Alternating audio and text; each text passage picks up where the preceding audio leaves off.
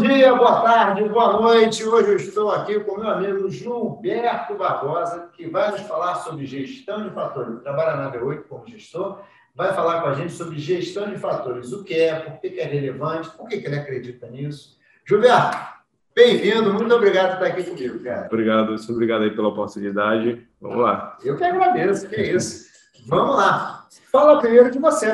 Tá? Quem é Gilberto Barbosa? Que estudou? Que trabalha? Vamos lá, eu sou economista de formação, tá?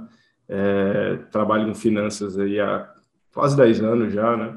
Mas antes... Começou cedo ele, melhor aprendiz.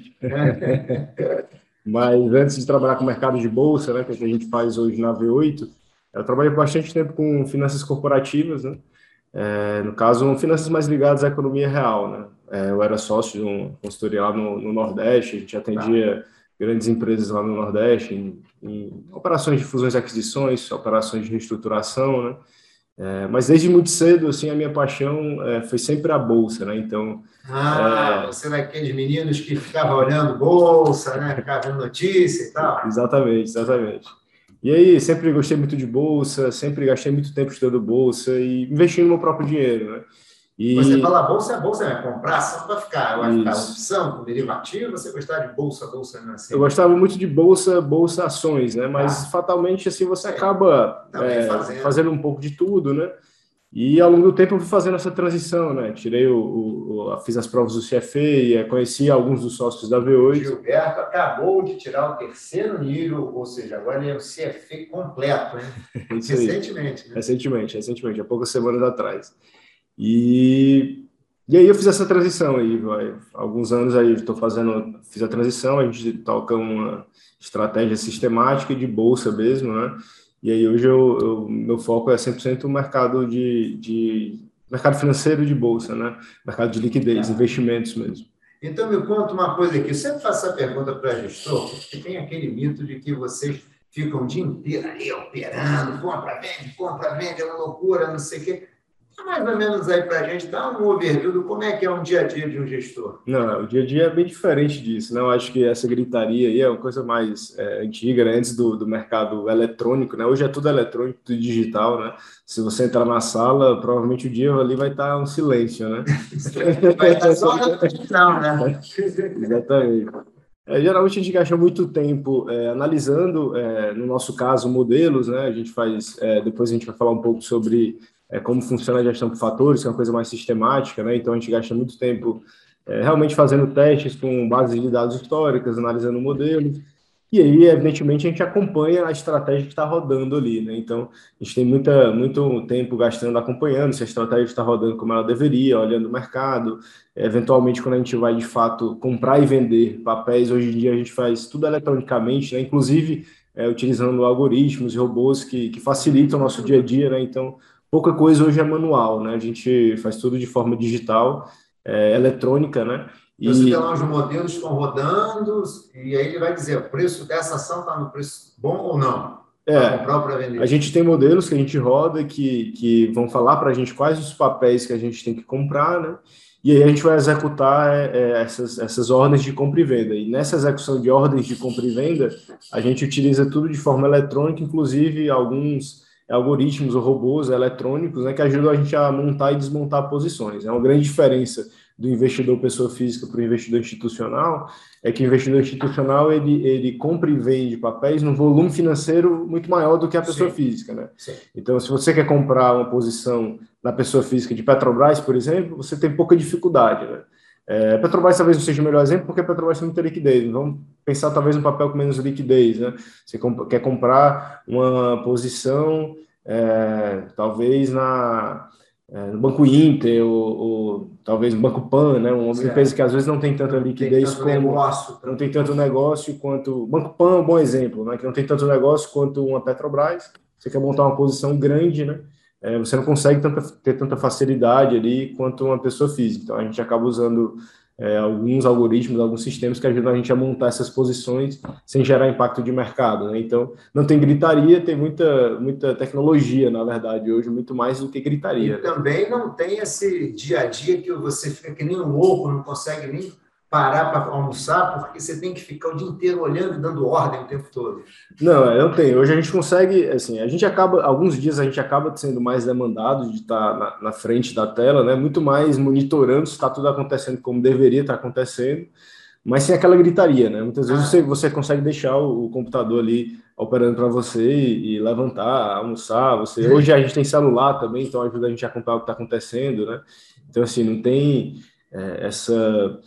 essa coisa mais você não tem essa gritaria, essa loucura aí do que era antigamente, né? Antigamente no pregão viva voz e até falta de informação, você tinha que fechar negócio por telefone, etc. Hoje a gente tem muita coisa na tela. Existem alguns mercados que não são tão transparentes como são os mercados de ações, né? Que eles são muito transparentes. Você tem uma visibilidade das ofertas, né, de compra e de venda, você sabe os lotes que estão saindo. No Brasil, inclusive, é um dos mercados que tem mais visibilidade, né? Tem alguns mercados fora que não tem tanta visibilidade quanto o Brasil. Alguns mercados não têm tanta visibilidade, mercados de renda fixa não são tão líquidos, mas mesmo assim você hoje tem muitas ferramentas tecnológicas que facilitam a sua vida, né? Então, hoje em dia, eu acho que cada vez mais, né, a gente vai ter mais tecnologia envolvida aí no processo de investimento e no processo de execução, principalmente. Né? Cada dia que passa a gestão está mais quantitativa. Tá muito mais quantitativo. Muito mais modelo, muito mais desenha modelo, implementa modelo, roda modelo e acompanha modelo. Eu acho até que a distinção quantitativa e discricionária ela deve sumir com o tempo. E eu acho que isso não é só com gestão de investimentos, tá? Eu acho que todos os negócios eles estão agregando mais tecnologia, né, para facilitar o seu dia a dia, né? Então, por exemplo, até uma biblioteca hoje usa tecnologia, né? Uma biblioteca, você consegue hoje ter sistemas tecnológicos que você organiza sua biblioteca ali de uma maneira mais tecnológica, né? Então, você não vai chamar aquela biblioteca de uma biblioteca quantitativa, né? Ela só está agregando tecnologia. Bom ponto esse, eu tinha pensado nisso. E eu acho que até os gestores discricionários cada vez mais têm agregado um pouco de tecnologia no seu processo, né? Porque é uma ferramenta muito potente. Né? Não, a tecnologia como alavanca para negócio, com certeza, sempre, né? É que eu acho que ali no ponto, quando a gente fala da gestão quant, é que a decisão ela está muito baseada em alguma teoria que você aplica e chega a uma determinada conclusão. Resposta é você executa aquela resposta. Né? Tá. E tem uma outra que pode ser, no fim do dia, quanto que você coloca no modelo de maior ou de menor sensibilidade? Isso. Né? A gente tem, vamos lá. Eu acho que vamos falar então da gestão de fatores e você já vai falando. Vai. Não, perfeito. Vamos falar um pouco de gestão de fatores. E eu acho que tem tudo a ver com isso de tecnologia, tá? Se a gente pensar gestão de fatores, né, modelos de fatores. Né? Modelos de fatores, eles tentam explicar os retornos dos ativos olhando para alguns atributos comuns aos papéis. Né? Então, essa ação A rende mais que a ação B. Vamos supor, a carteira A rende mais que a carteira B. E aí eu me pergunto, por que a ação A rende mais do que a ação B? Será que é porque a ação A é de uma empresa que tem margens maiores do que a da ação, uma margem bruta maior do que a da ação B? Será que é isso que está explicando por que uma rende mais do que a outra? Será que é porque ela é uma empresa que está mais barata do que a ação B? Tem múltiplos mais baixos, né? Então, você tem vários modelos, e esses modelos, tá, eles são muito antigos, tá? Acho que desde os anos 70 a gente tem os primeiros modelos de fatores. Né? A gente tem, inclusive, vários Nobéis de economia que vêm aí de estudos de fatores. Mas qual é a grande diferença? Porque a gente tem escutado tanto falar disso hoje, né? Mas Deixa eu te fazer uma pergunta, só antes de você continuar. Desculpa. Você falou, podem ter outros, mas por enquanto a gente falou de fatores muito ligados ao que a gente vê de dado de balanço de demonstração financeira. Claro. Margem, até indicadores como PL, coisa do tipo tal. Então, esse é um grupo de fatores. Isso é um tipo de grupo de fatores. Grande parte dos fatores a gente olha para os fundamentos. Né? Margem, que eu estava falando, a gente pode colocar dentro de uma caixinha de qualidade, a gente chama, né? Fatores de qualidade.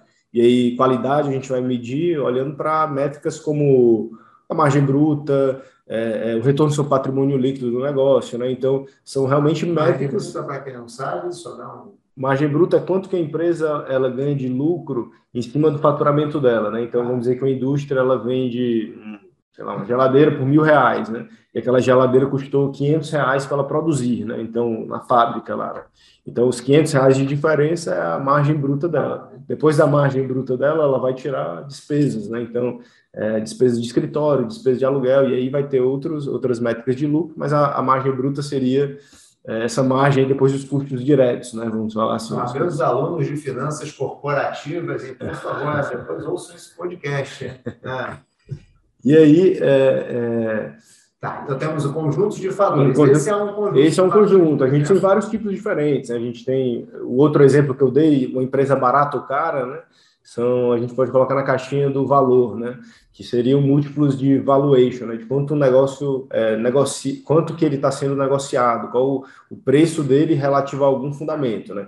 Então, quando você está decidindo se você está analisando se um papel é caro ou barato, você não olha para o preço da tela dele, né? Você sempre olha para alguma métrica de valuation. Então, quantas vezes o lucro esse negócio está negociando, né? Então, geralmente no mercado a gente vai olhar para esse tipo de dado. Então, essa empresa está negociando 10 vezes o lucro dela, 30 vezes o lucro dela, 5 vezes o lucro dela. Então, essa empresa está negociando 5 vezes o lucro dela, ela é barata, né? A outra que está negociando 30 vezes está um pouco mais cara, né? Está mais cara, né? Então, se ela for do mesmo setor, uma está negociando a 5, uma está negociando a 10, né? Está negociando a 5, está mais barata relativamente a ela, né? E aí você tem múltiplos, olhando sempre para algum dado dos fundamentos, né, daquela empresa, do negócio daquela ação, versus o preço de mercado que ela está negociando, né? Seja o valor de mercado ou o valor da firma dela, né?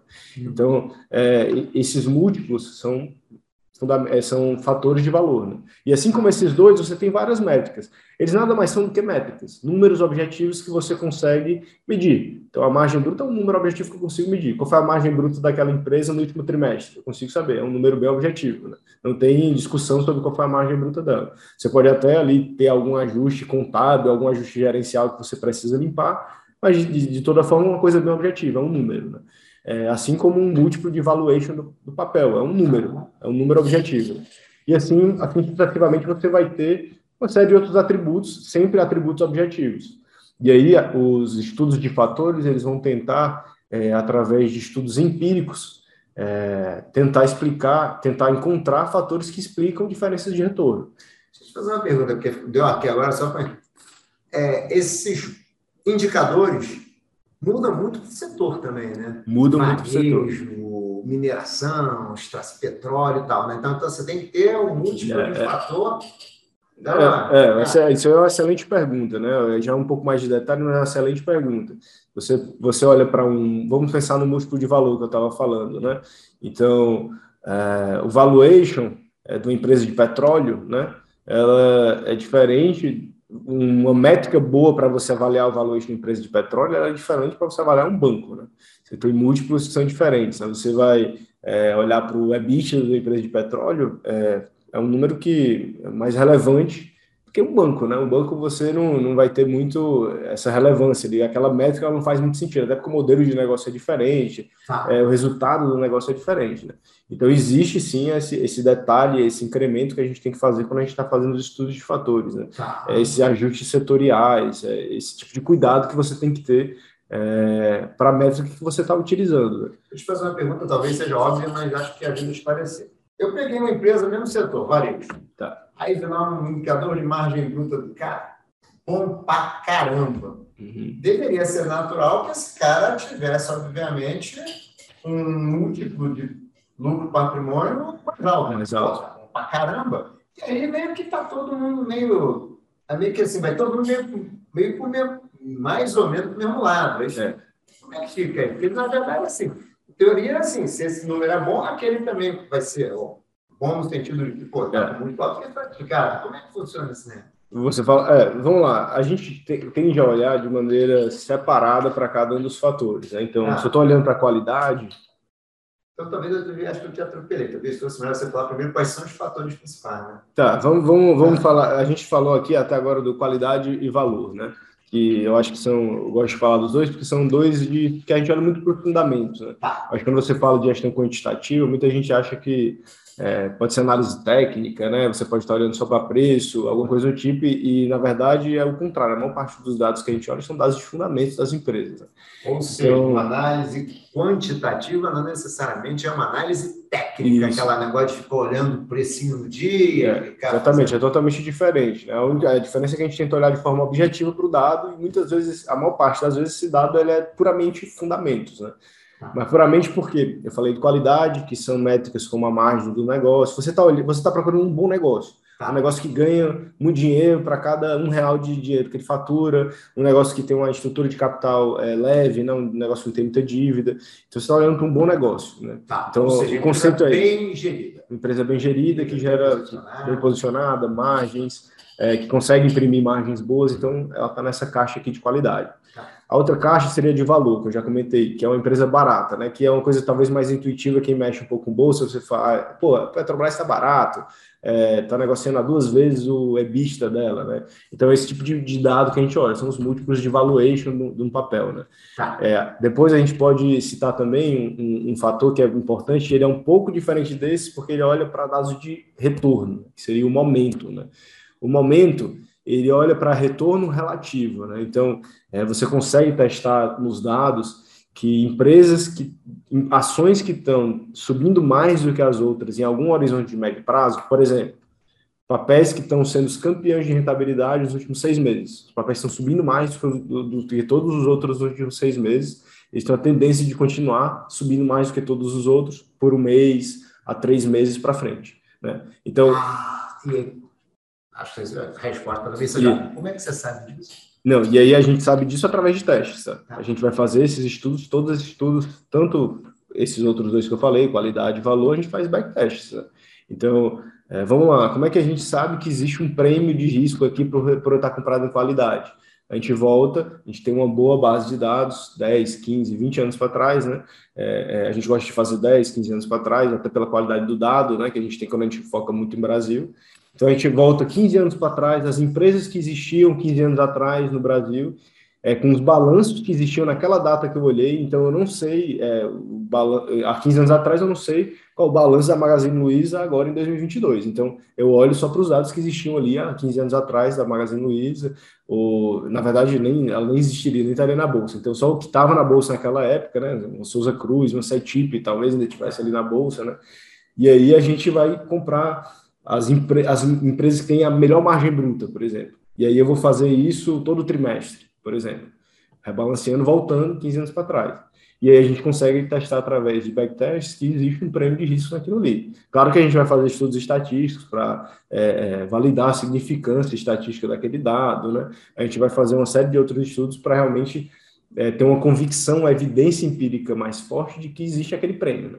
Mas, basicamente, através de testes empíricos, a gente consegue controlar 2 portfólios, né? No caso, eu posso testar um portfólio de qualidade contra um portfólio que tem muito baixa qualidade, e ver que ali gera um prêmio de risco, né? Eu tenho uma diferença de retorno. E a diferença entre aqueles 2 portfólios é porque ali em cima eu vou ter as empresas que têm muita qualidade, e ali embaixo eu tenho as empresas que têm pouquíssima qualidade.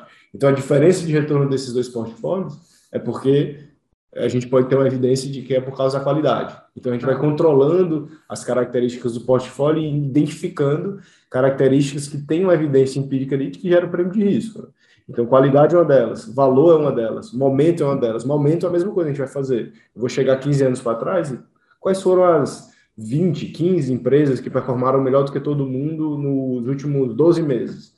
Né? Então, olhando para aquele fator, vou comprar aquele portfólio e vou segurar por 1 mês aquela carteira. E vou repetir isso todo mês até voltar 15 anos para trás.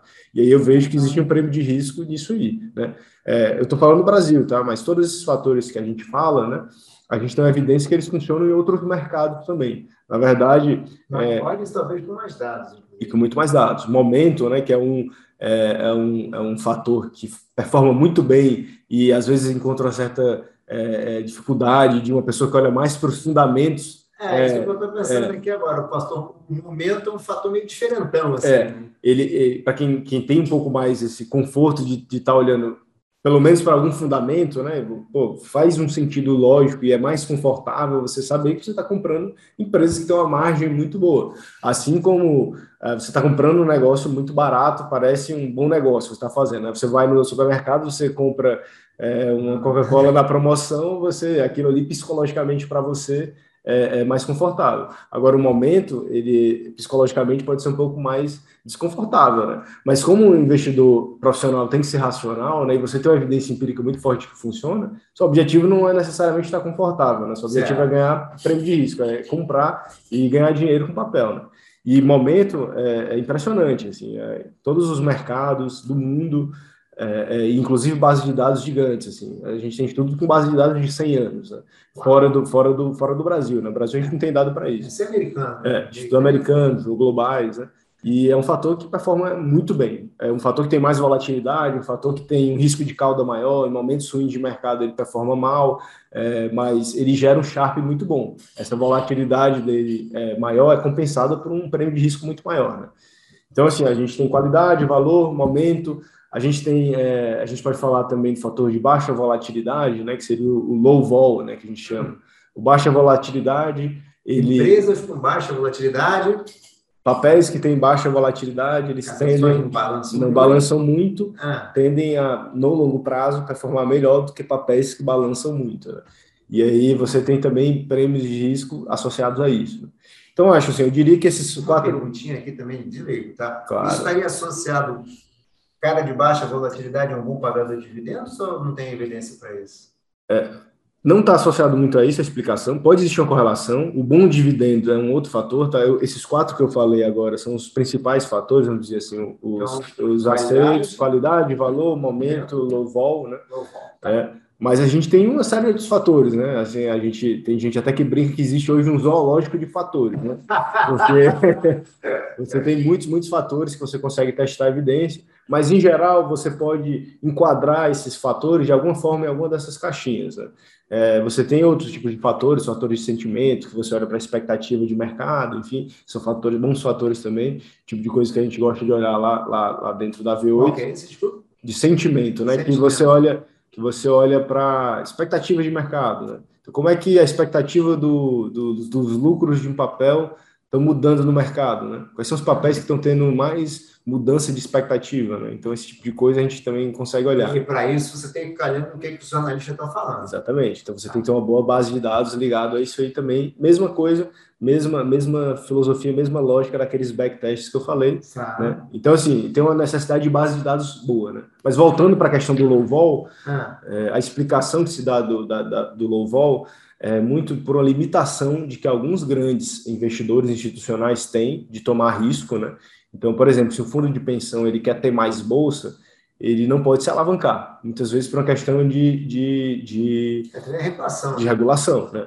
Então, ele acaba tendo uma tendência de comprar papéis que têm mais beta, né? Papéis que eles andam mais. O beta, só para deixar mais claro, quanto que um papel ele tem expectativa de mexer em relação à bolsa. Então, por exemplo, se o papel tem um beta de 1, se a bolsa andar 1% para cima ou para baixo, esse papel tem expectativa de subir pelo menos 1% para cima e para baixo.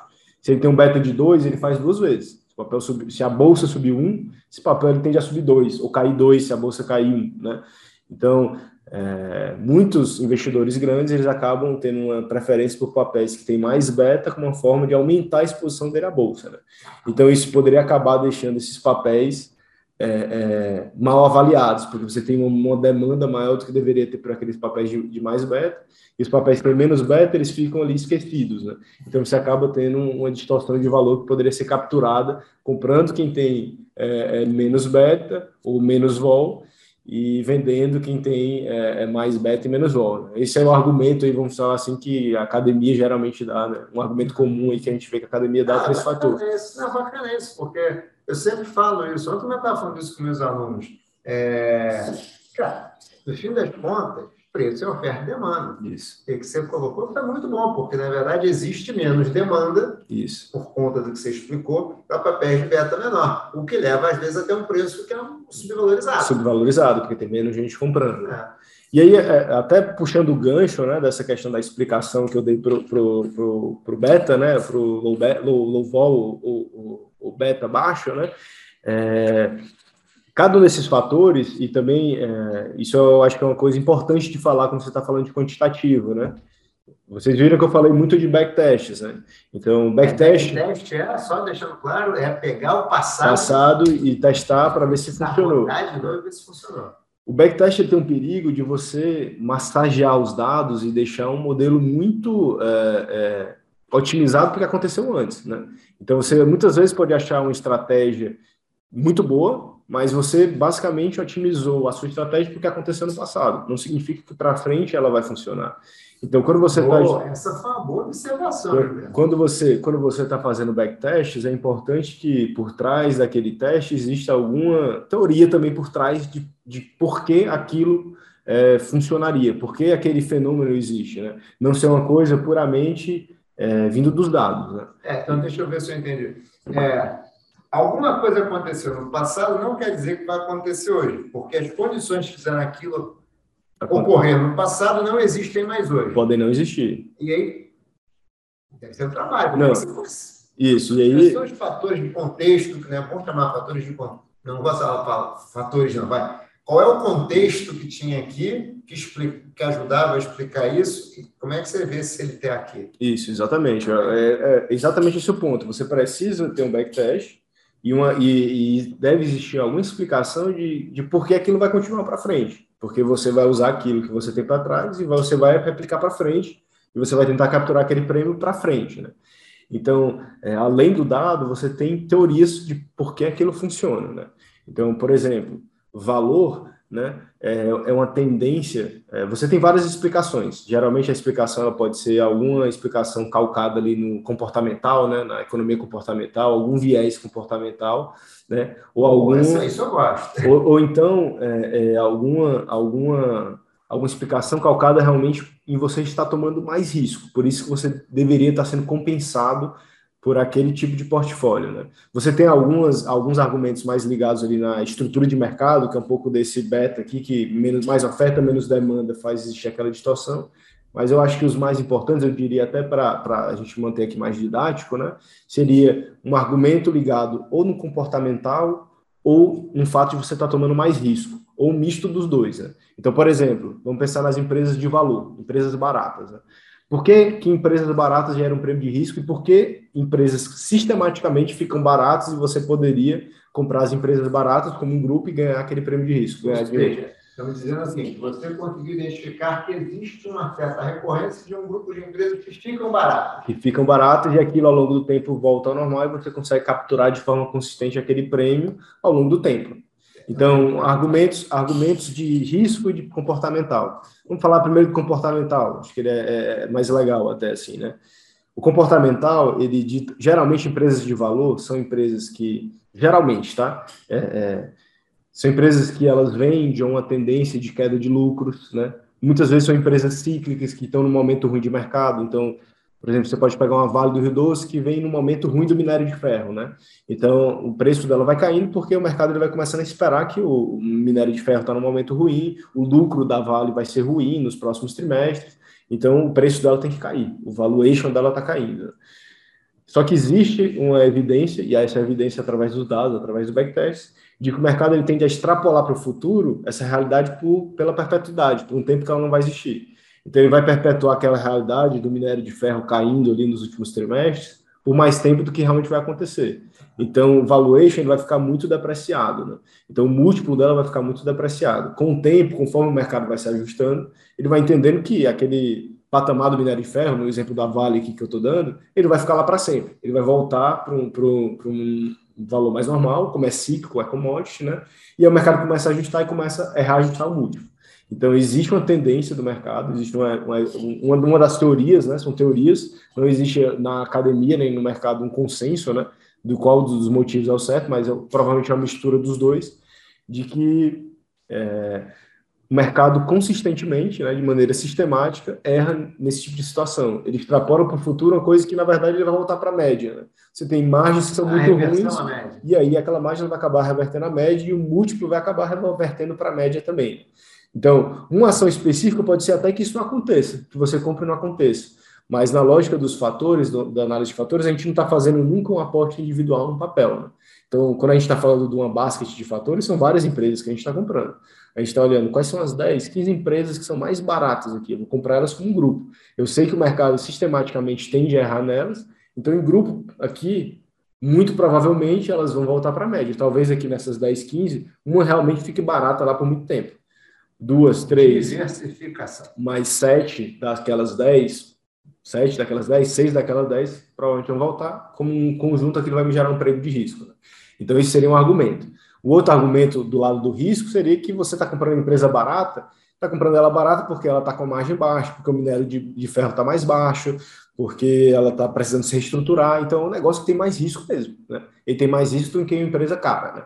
Então, você tá comprando aquilo porque ele tem mais risco, e como você está tomando mais risco do que a média, num mercado de equilíbrio, você deveria ser compensado por mais risco. Né? Você não consegue diversificar aquele risco, mas você consegue capturar de maneira sistemática. Se você fizer diversificado, se você fizer do tamanho certo, no longo prazo você vai capturar aquele prêmio de risco porque você está tomando mais risco. Né? Então, existem esses dois tipos de argumento. Deu o exemplo do valor, né? Mas cada um dos fatores tem alguma teoria por trás de que porque eles funcionam e porque você poderia esperar que eles vão continuar funcionando para frente também. Para cada fator que você colocou, e naquele grupo, que é a família de fator, quando você fala assim, qualidade, isso é uma... a gente vai chamar de família. Qualidade, valor, momento, low vol. É aquilo ali naquela família qualidade, você tem uma série de... Ou você quer um fator qualidade, mas se for um fator qualidade, naquele fator qualidade você tem um monte... Uma série de indicadores. E aí você tem teorias para, não fazer todos, mas para aqueles indicadores que estão ali, tem uma teoria... Isso, para cada família, você tem uma teoria por que aquela família ela te gera um prêmio de risco. Né? Tá. Então, qualidade é uma empresa que é um bom negócio, um negócio que tem grandes margens, tem um risco de que no futuro você vai ter mais competição. Você está num negócio que tem uma margem excelente, você consegue imprimir uma margem de lucro excelente, você vai atrair competição, né? Porque você está num bom negócio. A gente estava conversando um pouco mais cedo sobre administração, sobre empresas, né? Então, a gente sabe que competição funciona assim, né? Você tem empresa, um bom negócio, tem boa margem, você começa a chamar a atenção, né? Então, você tem um risco de talvez aquela margem bruta ela não permanecer para sempre. Né?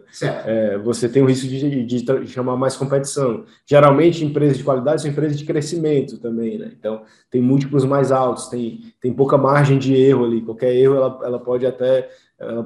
a performance do papel pode ser ruim. Né? Então, cada um desses fatores... Adora valor, quando você fala, vai comprar... Não, peraí, está caro, vou comprar esse negócio. Não, você quer o que você falou. Não vou comprar, porque essa chance desse negócio qualquer coisinha, o tempo gira isso aí. Exatamente. Então, cada um desses fatores tem argumentos porque eles funcionam. Não, o que é interessante, né, é que não existe um consenso, né? Provavelmente é um misto dos dois. Você tem uma evidência empírica muito forte de que existe o prêmio de risco nesses fatores e você testa em horizontes de tempo diferentes, em países diferentes, em momentos macroeconômicos diferentes, e o dado ele te dá uma evidência empírica muito forte. É muito improvável, olhando para os dados, falando de uma forma bem quantitativa, que aquele prêmio de risco não seja real, né? Agora, o consenso na academia de que por que ele existe, né? Ele provavelmente é um misto dos dois. É um misto de você estar tomando mais risco ou um viés sistemático que a média do investidor ele comete esse erro sistemático, né? Deixa os preços fora do justo, do valor justo, e você, como um investidor profissional, conseguiria capturar aquele prêmio de maneira sistemática. Você concentra o seu investimento sempre naquelas situações onde você sabe que você tem uma probabilidade muito a seu favor de estar capturando um prêmio de risco. Né? E sempre fazendo diversificação. Né? Sempre diversificação. Aquele cara, eu vou comprar aquele. É um grupo de... cesta, um grupo que você compra porque que você falou. Vai, pode ser que um não dê certo, dá para comprar um só e apostar tudo em um. Não, isso é uma das grandes diferenças, eu diria, do investimento mais tradicional de ações. Né? O bom gestor de ações tradicional, né, e vamos lá, para deixar claro, existem bons gestores tradicionais discricionários, né? São os gestores que eu acho que a maior parte das pessoas está confortável, tá mais evidente o que é. Né? Então, É aquele gestor que ele vai olhar para os dados da empresa, vai fazer uma projeção do fluxo de caixa daquele papel, vai fazer um valuation daquele papel, trazer a valor presente, entender o negócio, vai visitar a fábrica, vai viajar, vai mandar o analista testar o produto, né? Então, e aí, velho e bom fundamentalista. O fundamentalista mesmo, né? E aí exatamente. E aí esse cara ele vai ali comprar 10 papéis, 10 grandes ideias que ele tem ali, e ficar concentrado, e ele acha que está fora do... Ele compara o preço com a análise dele, e ele vai segurar aqueles papéis por um prazo. Né? Então, ele está comprado em 10 papéis. O que a gente faz na V8, na nossa estratégia de ações, né? Na V8 a gente tem outras estratégias, mas na estratégia de ações é totalmente diferente. Como você falou bem, é bem diversificado. A filosofia é que a gente está capturando o prêmio do fator. A gente não está acertando uma tese específica. Então, quando eu estou comprando valor, eu não estou comprando uma empresa barata. Eu estou comprando 10 empresas baratas. Então, para dar um exemplo, hoje na nossa carteira, hoje, né, especificamente, a gente está rodando com 35 papéis. Né? A gente pode rodar com mais, a gente pode rodar com 40, né? Depende do filtro que a gente roda com mais. Ou seja, a gente é muito diversificado. Né? A gente roda com muitos papéis. E a ideia é realmente capturar o prêmio do fator. Eu tenho 40 papéis, 50 papéis, que seja, depende do tamanho que você quer fazer, você pode fazer mais. E aqueles 40 papéis, a ideia é que você está diversificando o risco específico de cada um. Pode ser que eu tenha lá dentro uma Enalta, uma empresa de petróleo muito barata, que deu um problema no poço de petróleo dela e ela caiu 10% no dia. Né? Ela pode até cair dentro do nosso portfólio, mas ela vai ser 1,40 avos do portfólio, né? Entendeu? Então, dentro da carteira do Verão, é um portfólio muito diversificado. A gente está querendo capturar o prêmio do fator. Eu quero capturar o fato de que empresas baratas tendem a voltar para a média. Lá dentro, talvez tenha um Enalta lá que o negócio não vai dar certo, vai degringolar, caiu 10%, beleza. Mas talvez tenha lá dentro uma Sanepar, uma empresa que pode dar certo, vai pagar dividendo, pode ter lá dentro a Petrobras está muito barata e o governo deu tudo certo e subiu, né? Pode ter lá dentro, enfim, N outras empresas baratas que elas vão compor aquele portfólio e vão capturar aquele prêmio. Né? Então, nos fatores, uma das grandes diferenças é que a gente é muito diversificado. A gente roda, diria... É uma premissa da gestão. É uma premissa... Da gestão por fatores. É uma premissa da gestão de portfólio de alocação do portfólio em geral, né, que você consegue, assim, muita gente até brinca, né, que é o único almoço grátis das finanças é a diversificação, né, que você consegue preservar o seu retorno esperado, diminuindo a sua volatilidade, diminuindo o seu risco, né. Claro que isso aí, na prática, você tem algumas dificuldades de realizar isso aí na prática, mas você faz um pouco disso nos fatores. Né? Você eminentemente é uma estratégia diversificada. A gente não está fazendo uma aposta que a Vale do Rio Doce, ela pode até estar muito barata, a China agora vai começar a estimulando a economia industrial da China vai começar a ficar mais forte. Olhando para o macro, faz sentido você esperar que ela vai performar bem. Mas isso não significa que a gente vai apostar todas as nossas fichas na Vale. Por mais que, olhando para os fundamentos, possa parecer um bom investimento.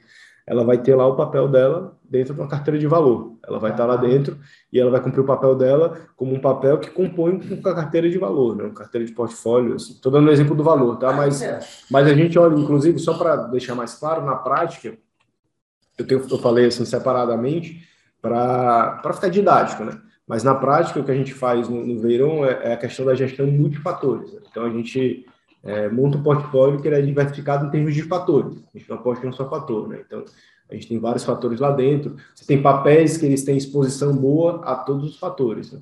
Então, isso que eu te perguntar. Você está na 4 fatores, né? Você falou qualidade, você falou valor e tal. Aí, o fator qualidade, as empresas estão muito boas.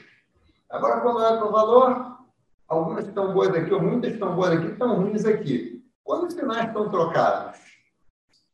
Porque se os sinais estão todos juntos um lado, é maravilhoso. Né? Mas quando estão trocados, aí como é que é? Depende da situação. Hoje a gente gosta de pensar lá na V8 em modelos, né? Então, a gente tem modelos. Esses modelos, eles funcionam, a gente pode pensar de uma forma didática como se eles fossem filtros. São modelos que a gente filtra o universo de investimentos. Né? Então, a gente tem lá os pesos que a gente gosta de olhar. eu vou olhar um pouco de qualidade e um pouco de momento junto, talvez, né? Vou olhar um pouco de valor com um pouco de momento junto, né? Então, a gente monta modelos, né? Que eles mesclam os fatores e cada um desses modelos, eles geram para a gente uma espécie de lista de ações que a gente deveria estar comprando. Eventualmente, né? Você tem interseções. Você pode ter um papel que aparece em um e não aparece no outro, né? E aí isso é normal, isso aparece, isso é comum. A gente não dobra a posição, é uma coisa que você vê gente fazendo, a gente já fez teste, você poderia comprar mais de quem aparece em mais fatores e menos de quem aparece em menos fatores. Você pode fazer esse tipo de coisa, mas a gente, se aparecer só em um fator, só em um dos nossos modelos, e está lá, a gente compra também, né? Então, a forma que a gente faz, a gente pensa em modelos. Se tiver uma interseção, ótimo, ela está nos dois, ela entra. Mas se ela aparecer só num filtro que tem um peso maior de valor, ela não aparece de qualidade, mas ela está aparecendo no nosso filtro lá, que tem um viés maior para o valor, a gente compra. Ao invés de você aumentar a posição no cara que aparece em dois valores, você distribui. O cara está aqui também, eu vou botar no... Distribui, né? Distribui, não pega nada. Sacanagem, tira aqui, reduz o número de lista e clica mais nos caras. Perfeito, exatamente isso. Uma lista como se fosse um MOL. Exatamente. Por isso que a nossa lista, ela muda um pouco. Então, você está rodando com 40 ações, com 45, com 35, depende, né? Depende do que está aparecendo no filtro, né? Tá. A gente hoje o Veyron, a gente roda uma estratégia que o fundo não é gigante, né? Então a gente tem um pouco mais de flexibilidade, né? O fundo hoje roda com 30 milhões de reais, né? Então é um fundo que a gente tem uma certa flexibilidade, mas a gente conseguiria rodar fatores com 50, 60, 100 papéis em um fundo gigantesco, né? A gente talvez não conseguiria gerar tanto prêmio de risco, mas a gente conseguiria gerar prêmio de risco também. Mas aí você tem uma flexibilidade, você tem várias formas de fazer, né? Aí entra um pouco mais no detalhe, um pouco mais de questão de gestão do risco do portfólio, de diversificação e menos de fatores aí, né? Aí entra na gestão de risco mais tradicional. E aí a gente poderia fazer esse portfólio de maneiras diferentes, né? Mas... Me diga uma coisa, a gente está indo caminhando para o final, a gente tinha combinado aqui de falar um pouco de macroeconomia e tal, mas o assunto é apaixonante, como você viu, né?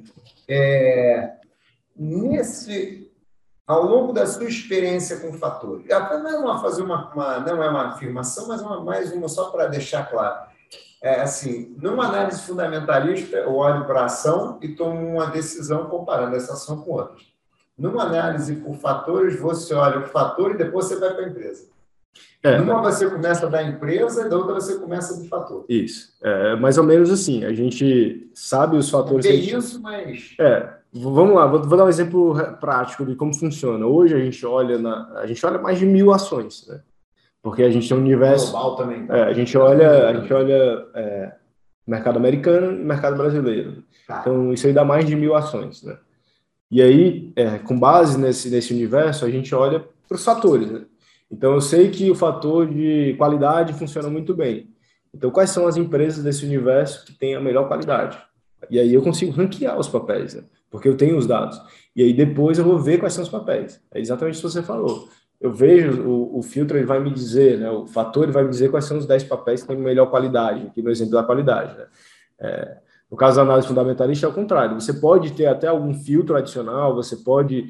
geralmente, o gestor discricionário ele vai fazer isso, até como uma forma de gerir o tempo dele, né? Porque você gasta muito tempo na análise fundamentalista. Então, você pode ter um overlay macro ali, que você vai olhar para algum setor que você tem uma tese que vai funcionar bem, você pode filtrar algum tipo de papel que você não gosta. Enfim, você reduz um pouco o seu universo e depois você vai meio que escolher alguns papéis que você tem por algum motivo, você lê algum relatório, você está gostando do setor, você vai escolher, analisar e ver se a sua estimativa de valor justo vai bater ou não com o preço de mercado. É bem diferente. O que a gente faz, a gente investe um pouco a lógica, né? Eu sei o fator que eu deveria gastar meu tempo olhando, e aí enfim, a gente vai programar isso aí, a gente de alguma forma vai montar um filtro que consiga dar para a gente a lista dos papéis que têm os melhores fatores, né? Muito bacana. Carlos Gilberto, estamos chegando no final. Deixa eu te fazer uma pergunta que eu estou curioso, não tem como fazer. Hoje em dia, qual é o grande lance, né? Que falam, né? Economia do futuro e tal. Vamos citar um exemplo. Petrobras, por exemplo, poderia ser qualquer empresa de petróleo. Todo mundo fala, petróleo, a indústria que o futuro é decadente e tal, combustíveis fósseis vão ser trocados e tal. Só que, a princípio, olhando tem passado muito para isso. Como é que você incorpora essa informação de que, supondo que ela seja verdade, né? Como é que você incorpora uma informação dessa no modelo? Não, é uma boa pergunta, essa informação de futuro, né? Vamos lá, o que pode acontecer? Esse caso do petróleo é um caso interessante, né? E até fazer um adendo, né? Talvez isso seja até um dos casos, uma das causas que o petróleo está onde está hoje, né? Porque a gente tem uma mudança muito forte, muito agressiva. A Europa vai acabar com um carro tradicional, né? Eu acho que acelerando muito isso. Outro dia eu estava lendo a matéria, até citei num artigo, na Dinamarca, ano passado, só 8% dos carros vendidos eram exclusivamente a gasolina ou diesel. E só que ao mesmo tempo, a indústria ainda usa muito os combustíveis fósseis, né? Então, e por esse motivo de que a expectativa está ruim, né? Para esse setor, você tem pouco investimento no setor. Então, a capacidade de produção do petróleo está muito baixa, a demanda ela vai cair, mas ela não está caindo na velocidade. Mas a demanda ela não vai cair na velocidade que a oferta já caiu, né? De certa forma. E você vê os preços do petróleo muito pressionados, né? Então, por mais que o futuro desse negócio seja ruim, você está vendo os lucros das empresas de petróleo hoje muito boas, porque o preço do petróleo está caminhando para ir para os $100 aí, o Brent, o WTI está indo para os 100, né? Então, assim, você tem esses calls macro que mudam, mas a evidência empírica, e quando eu olho 15 anos para trás, tudo bem, mas se eu olhar mais tempo, que eu tenho backtests de mais tempo em outros mercados, você fatalmente vai comprar um papel barato, que vai ficar barato, né? Ele entra naquela questão da diversificação. Nenhuma estratégia, ela acerta sempre, né? Nenhum gestor sabe o futuro, de fato, né? Ninguém tem a bola de cristal, e nenhuma estratégia, seja ela quantitativa ou sistemática, ou quantitativa, ou discricionária, ela acerta 100% das vezes, né? Os papéis, né? O importante é que você mantenha a consistência de fazer aquilo. Pode ser que a gente compre as empresas de petróleo que estão baratas hoje, e elas fiquem baratas durante 1 ano, 2 anos, e ela não saia do canto. O filtro ele vai se ajustando aquilo naturalmente. Você não tem uma garantia de que o filtro, o fator, ele não vai errar em um papel específico. Ele entra naquela questão da diversificação. Provavelmente ele vai errar em algum momento, né? Você tem meses negativos, você tem erros que você faz. O importante é que a evidência empírica, ela te dá esse conforto de que você pode seguir aquele processo, né? E que você vai ter uma probabilidade maior de ter um retorno positivo, né? Você pode errar um número específico ou não, né? Que nesse caso as coisas até estão subindo, né, na verdade? Elas estão subindo. A gente olhar lá há 30 anos para frente e pensar que, de repente, esse negócio não tem mais upside. Se você olhar para janeiro agora, se você olhar para os últimos 3 meses, né, são papéis que estão performando muito bem, são papéis que estão puxando o mercado. O Ibovespa tem performado muito bem, muito puxado por esses papéis, né? Então, assim, às vezes, essas teses, elas fazem sentido quando você olha no longo prazo, né? Você olha para o negócio, para uma tendência secular, você consegue ter uma convicção forte que isso vai acontecer. Mas, muitas vezes, o fundamento, a convicção secular, não te ajuda a escolher uma boa ação. Uma boa ação é uma ação que sobe, né? Então, você, como investidor profissional, você tem que comprar uma ação que vai subir, né? Pode ser que a tese secular esteja certa, mas eu comprei Petrobras, a gente vai comprar Petrobras e aí eu ganhei dinheiro, que era o que eu tinha que fazer como investidor profissional, tentar rentabilizar o capital, né? Então, você tem um pouco dessa distinção que você tem que fazer, né? Eu acho que essa questão do processo, tem um ditado legal que o Howard Marks, um investidor que é fundamentalista, fala, né? Fundamentalista, não é de fatores. Mas eu acho que casa muito bem para qualquer estratégia, né? E se você estiver esperando um ônibus e você cansar e ficar impaciente na parada e ficar querendo mudar de parada, talvez você nunca pegue um ônibus. Você vai ficar mudando de parada sempre, né? E aí você ser consistente, sistemático em estratégia, você ficar esperando na parada, né, você vai pegar o seu ônibus. Pode ser que ele atrase, mas vai pegar, né? Então, quando você está falando de fatores, eu estou comprando uma carteira barata. Talvez eu esteja me comprando um papel que vai ficar barato mesmo lá para sempre. E aí talvez eu demore um tempo para o filtro se mudar e tirar aquele papel lá de dentro. Enfim, você faz outra. Aí entra mais um detalhe, a gente faz vários vários filtros adicionais para a gente tentar tirar um pouco desse risco de comprar uma armadilha de valor, né? Um papel que está barato vai ficar barato mesmo. A gente vai fazer controles para tentar evitar esse tipo de coisa, mas isso pode acontecer, né? É um negócio que tem uma probabilidade de dar errado no nível individual, né? Mas no nível do portfólio como um todo, você tem uma evidência muito forte de que ele vai gerar prêmio de risco, né? Eu acho que é um pouco dessa cabeça do gestor quantitativo. Seja ele de fatores ou um cara que faz outra coisa, né? Você está jogando mais as probabilidades ali do que das peças secundárias. Probabilidade, né? Não tem certeza, tem probabilidade, né? Exatamente. Gilberto, a gente vai ter que encerrar. Infelizmente, a gente está, como sempre não acontece com uma certa frequência eu deixar o tempo estourar. Porque a conversa está tão boa. Por favor, deixa uma mensagem final e a gente vai marcar um outro encontro para falar da economia, né? Claro. Esse ano é uma hora para chacoalhar, tem tanta coisa para acontecer, mas a gente vai ter que marcar outra conversa. Não, eu acho que eu agradecer de novo aí pelo espaço, Hudson. E é isso, eu acho que a gestão quantitativa de fatores, ela é uma coisa que está sendo muito falada hoje no Brasil, né? Eu acho que ela é uma interseção legal entre quantitativo, tecnologia e mercado, né? Você tem outras coisas também que você acaba puxando do lado quantitativo, né? Então, acho que é uma coisa nova aí, que tem um futuro legal pela frente, que é uma coisa mais... que ajuda você a diversificar o seu portfólio, né? A gente acaba gerando uma correlação mais baixa com o mercado e com outros fundos da indústria, né? De novo, existem bons fundos discricionários, bons gestores que fazem gestão discricionária, mas o fator é um fluxo de retorno diferente, né? Vamos falar assim, e tem uma tecnologia por trás, um dado estatístico legal por trás. Quem gosta dessa área, eu acho que é um assunto bacana aí de... Só para completar o que você falou, para não parecer que uma coisa é melhor que a outra, né? Provavelmente tem casas que talvez tenha uma mesa de fator, uma galera de gestão por fator, uma galera fundamentalista, e uma galera técnica. Eu acho que sem dúvida. Acho que não é uma melhor que a outra, as coisas têm o seu momento, tem o seu lugar, né? Não, sem dúvida, eu acho que é por aí, assim, é um pouco daquilo que a gente falou no começo, né? Acho que hoje ainda existe essa distinção sistemática, quantitativa e discricionário, né? Mas eu acho que isso aí com o tempo vai, não só para gestão, mas para todo o negócio, né? Todo mundo vai usar tecnologia, né? A tecnologia melhora muito a nossa vida, né? A gente tem uma ferramenta muito potente e não tem por que não usar. Hoje a gente tem dados que estão sendo gerados com mais qualidade, né? E a gente tem a capacidade de testar e usar esses dados, né? Então, acho que fatores é uma coisa que tem mais esse viés quantitativo, mas no final do dia e no futuro, eu acho que a gente vai ter uma junção disso aí, vai ser até difícil de separar o que é quantitativo e o que não é, assim. Vamos aguardar, eu acho que ele pode estar certo. Vamos ver, né? Gente, Gilberto, mais uma vez, super obrigado, muito bom estar aqui contigo, eu adorei a conversa, vamos marcar um outro encontro esse ano ainda para falar de macroeconomia. A gente fala um pouco de fatores e fala de economia. Vamos falar de macro. Gosto de falar de macro também. Eu sou quantitativo, mas eu adoro falar macro. É quase uma diversão para mim. Vamos marcar uma reunião, a gente volta com algumas questões de fatores e fala desse ano e tal. Mas obrigado, super obrigado por ter vindo. Muito obrigado, foi super didático. Eu gostei realmente da maneira como você explicou.